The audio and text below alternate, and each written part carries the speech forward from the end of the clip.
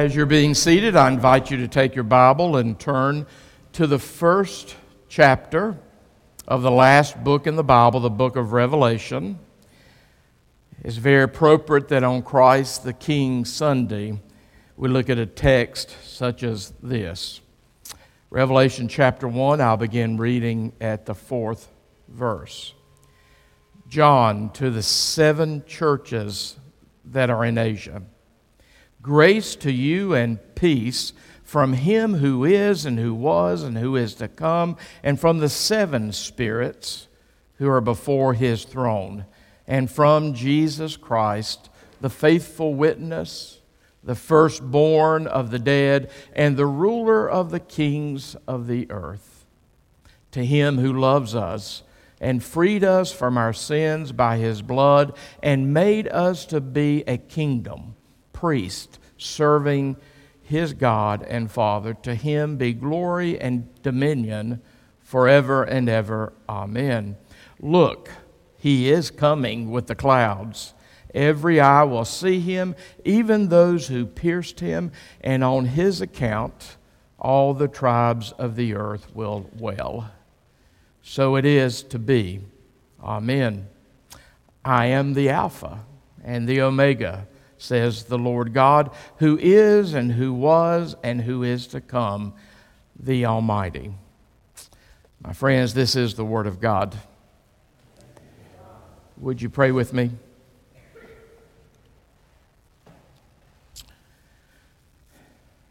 God, we pray that through the ministry of your Holy Spirit in this place, you will write these words on our hearts.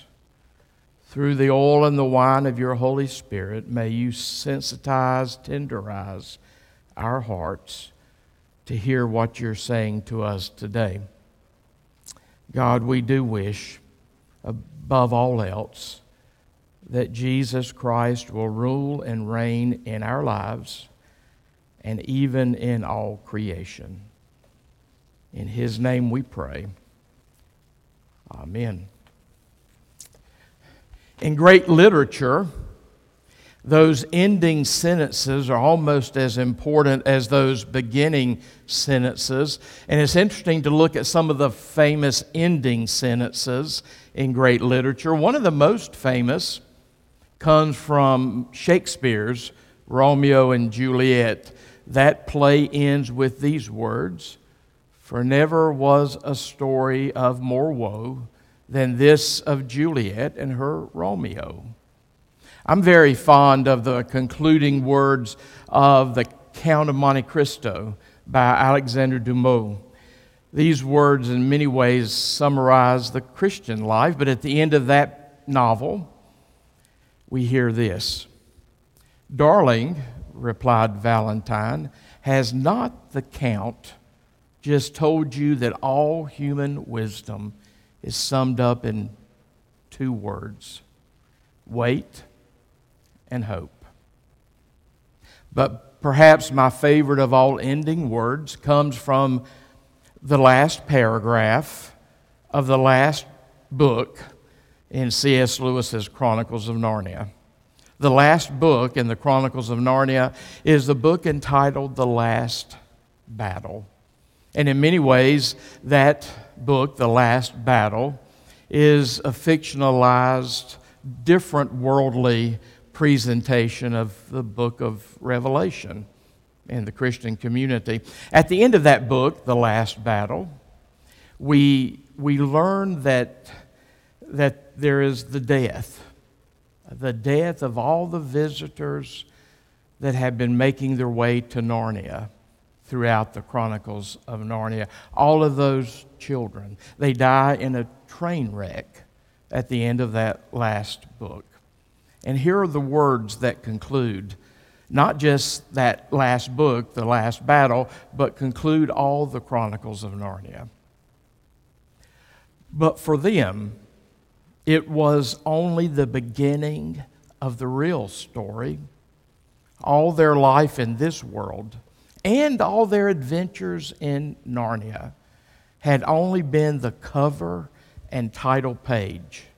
Now at last they were beginning chapter 1 of the great story, which no one on earth has read, which goes on forever, in which every chapter is better than the one before.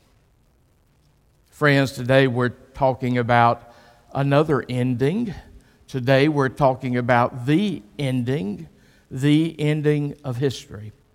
Across the globe today, Christians are gathering and they're celebrating Christ the King Sunday. As the last Sunday in the liturgical or the Christian year, we are thinking about how the Christian story ends. This is Christ the King Sunday. We are reminded that there will come a time when the reign of Jesus Christ will be over all of creation. There will come a time when He will return. He will come again to judge the quick, the living, and the dead.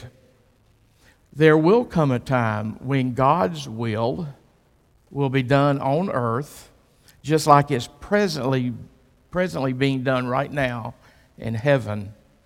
There will come a time, a day, when the Lion will lay down with the Lamb, and God's shalom, God's radical, tremendous peace will fill all the earth. We've been in a sermon series during the month of November, speaking of valleys and peaks. This obviously is the ultimate peak. One of the basic convictions of the Jewish and the Christian faith is that history does not just simply repeat itself over and over and over. One of the basic gifts of the Jewish faith and the Christian faith to the world is that understanding that history is linear. History is going somewhere. There was a beginning, there is a middle, and there will come an end to history.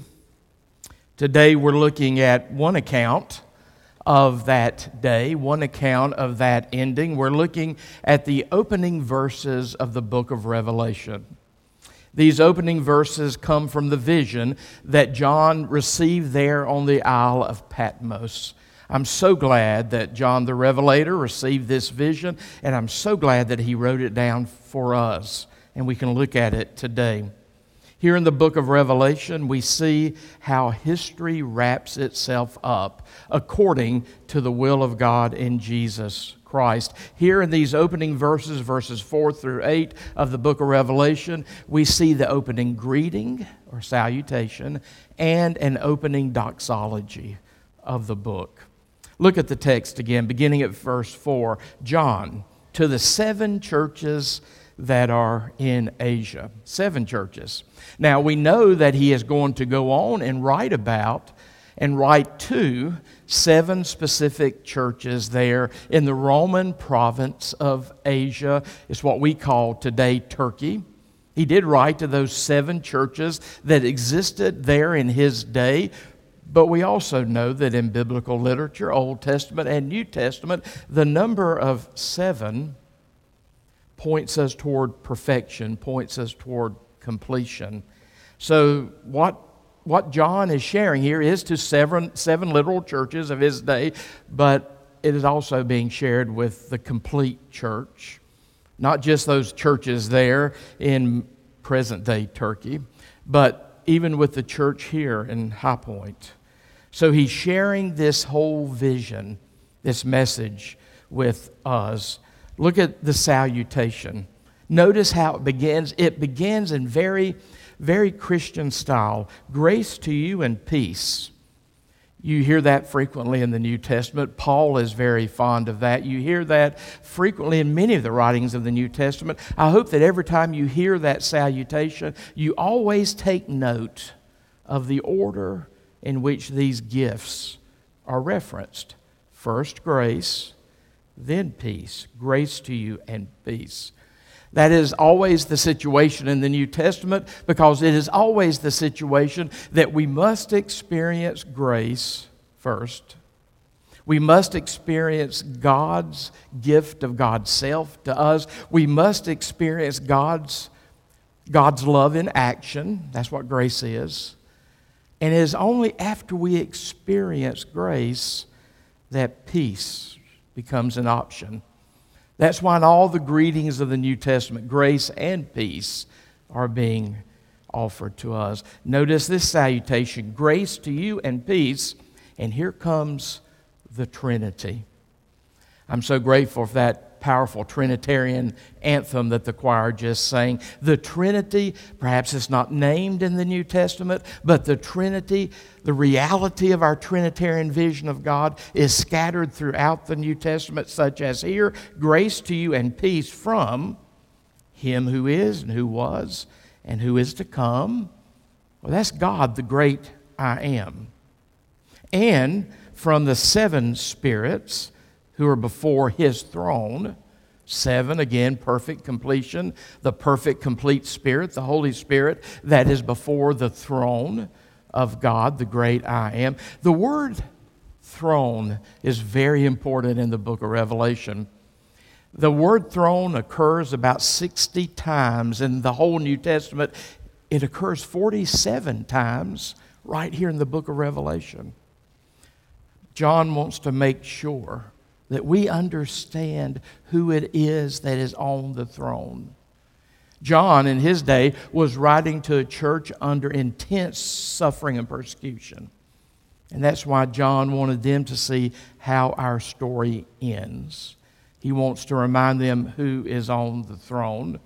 So here is Him who is and who was and who is to come, the great I am. From the seven spirits, the Holy Spirit that is before the throne, and from Jesus Christ, there's the Trinity, and from Jesus Christ, the faithful witness, the firstborn of the dead, and the ruler of the kings of the earth. Don't ever lose sight of who is really and ultimately on the throne. As soon as John the Revelator shares these words, he flows into a doxology. We know that we're a people of doxology. Doxology just simply means a song of praise. You heard his doxology. To Him, this Jesus, to Him who loves us and freed us, you can translate the word freed as washed us from our sins by His blood and made us to be a kingdom, priest, serving His God and His Father. To Him be glory and dominion forever and ever. We have been made a kingdom of priests who are called to serve, to worship God forever. We need to make sure, friends, that our identity is always in Christ, first and foremost. Our identity, who we consider ourselves to be, is in Christ. It's not in our nationality. It's not in our ethnicity. It's not in our political persuasion. It's not in our denomination. It's not in the region of the country in which we inhabit. Our identity, first and foremost, is in Christ. We have been made by Christ a kingdom of priests serving and worshiping God. And as soon as John shares this, he says, amen, which means so be it. And he goes back to the Hebrew Bible. He goes back to the Old Testament. Here he quotes some words from Daniel 7 and Zechariah 12 when he describes what the end will look like by saying, look, He is coming with the clouds.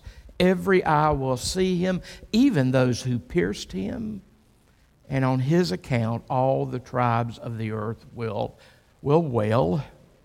So it is to be. Amen. Amen means so be it.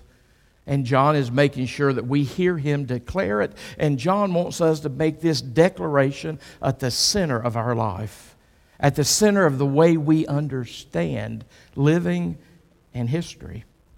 And then in verse 8, the last verse of this section, God speaks. God says, I am the Alpha and the Omega. And of course, that's the first and last letters of the Greek alphabet. God is both our origin and our destiny. I am the Alpha and the Omega, says the Lord God, who is, and who was, and who is to come, the Almighty. That word there, Almighty, is a wonderful term in the Greek. Our Eastern Orthodox brothers and sisters use this term a lot. They use this painting often in their architecture. It's the same depiction of Jesus that I see to my right hand here in this beautiful stained glass window, is Jesus as Pantocrator. Jesus as the Almighty. Jesus as the supreme ruler. I know that you are familiar with those words, I am the Alpha and the Omega, that you hear God speaking here. And I know that you're familiar with having God referenced as the Almighty. But if you continue to make your way through the book of Revelation, you will hear Jesus say, I am the Alpha and the Omega. You will see that Jesus is declared to be the Pantocrator, the supreme ruler. You will see that Jesus Christ, the Lamb of God, who was slain before the foundation of the world, shares the throne with God.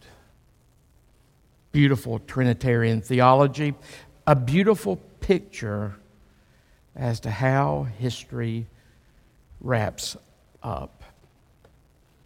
There is coming a day, there is coming the day when history will wrap up.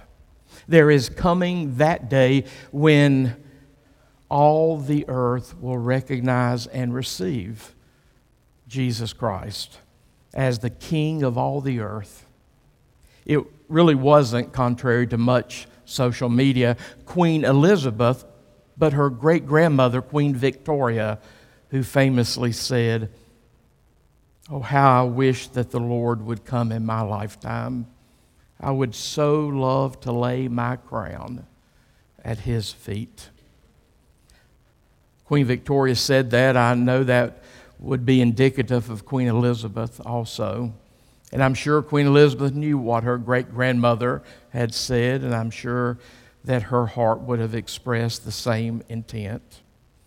We are those people in history, in life, who now understand that He is the supreme ruler.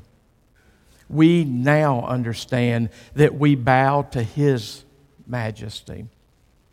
We now understand and receive that He is the majesty.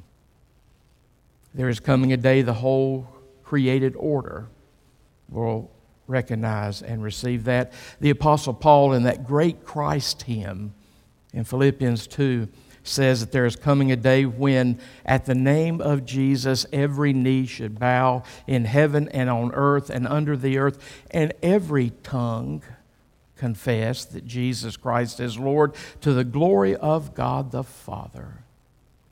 There is coming that day when every knee shall bow and every tongue confess that Jesus Christ is Lord. But we are those people who do it in advance of that day. We do it in anticipation of that day. We are those people in history now who lay down our strong-willed natures. We lay down our rebellious heart, and we bend the knee before Jesus Christ. Perhaps the greatest chapter in the New Testament, where the end is depicted in 58 verses by the Apostle Paul, is 1 Corinthians 15. And perhaps the way that the Apostle Paul summarizes the end there in 1 Corinthians 15 is when he says, God will be all in all. We are those people who seek now, in advance of that day, in anticipation of that day, to make sure that God is our all in all. We look forward to that day. We look forward to when Jesus will wrap up human history. If we should die before that day comes, we will move into the reality of that kingdom. But one day that reality will come to earth. John Wesley said, "The spirit in the heart of the true believer says with earnest desire, 'Come, Lord Jesus.' Maranatha, Jesus." May we be able to live boldly for the cause of Jesus Christ. The world around us does not need Christianity light. Christianity light will not save the world around us, but what is offered us in Jesus Christ will transform us, and one day will transform all creation. Would you pray with me?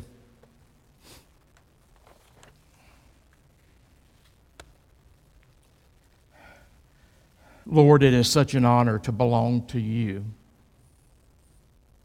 May we live, believe, think in such a way that we're making an offering of our life to you. We pray, oh God, that Jesus Christ will come and take up residency in our hearts. We pray that Jesus Christ will rule and reign in our lives as we live in anticipation of that day. In His powerful name we pray. Amen.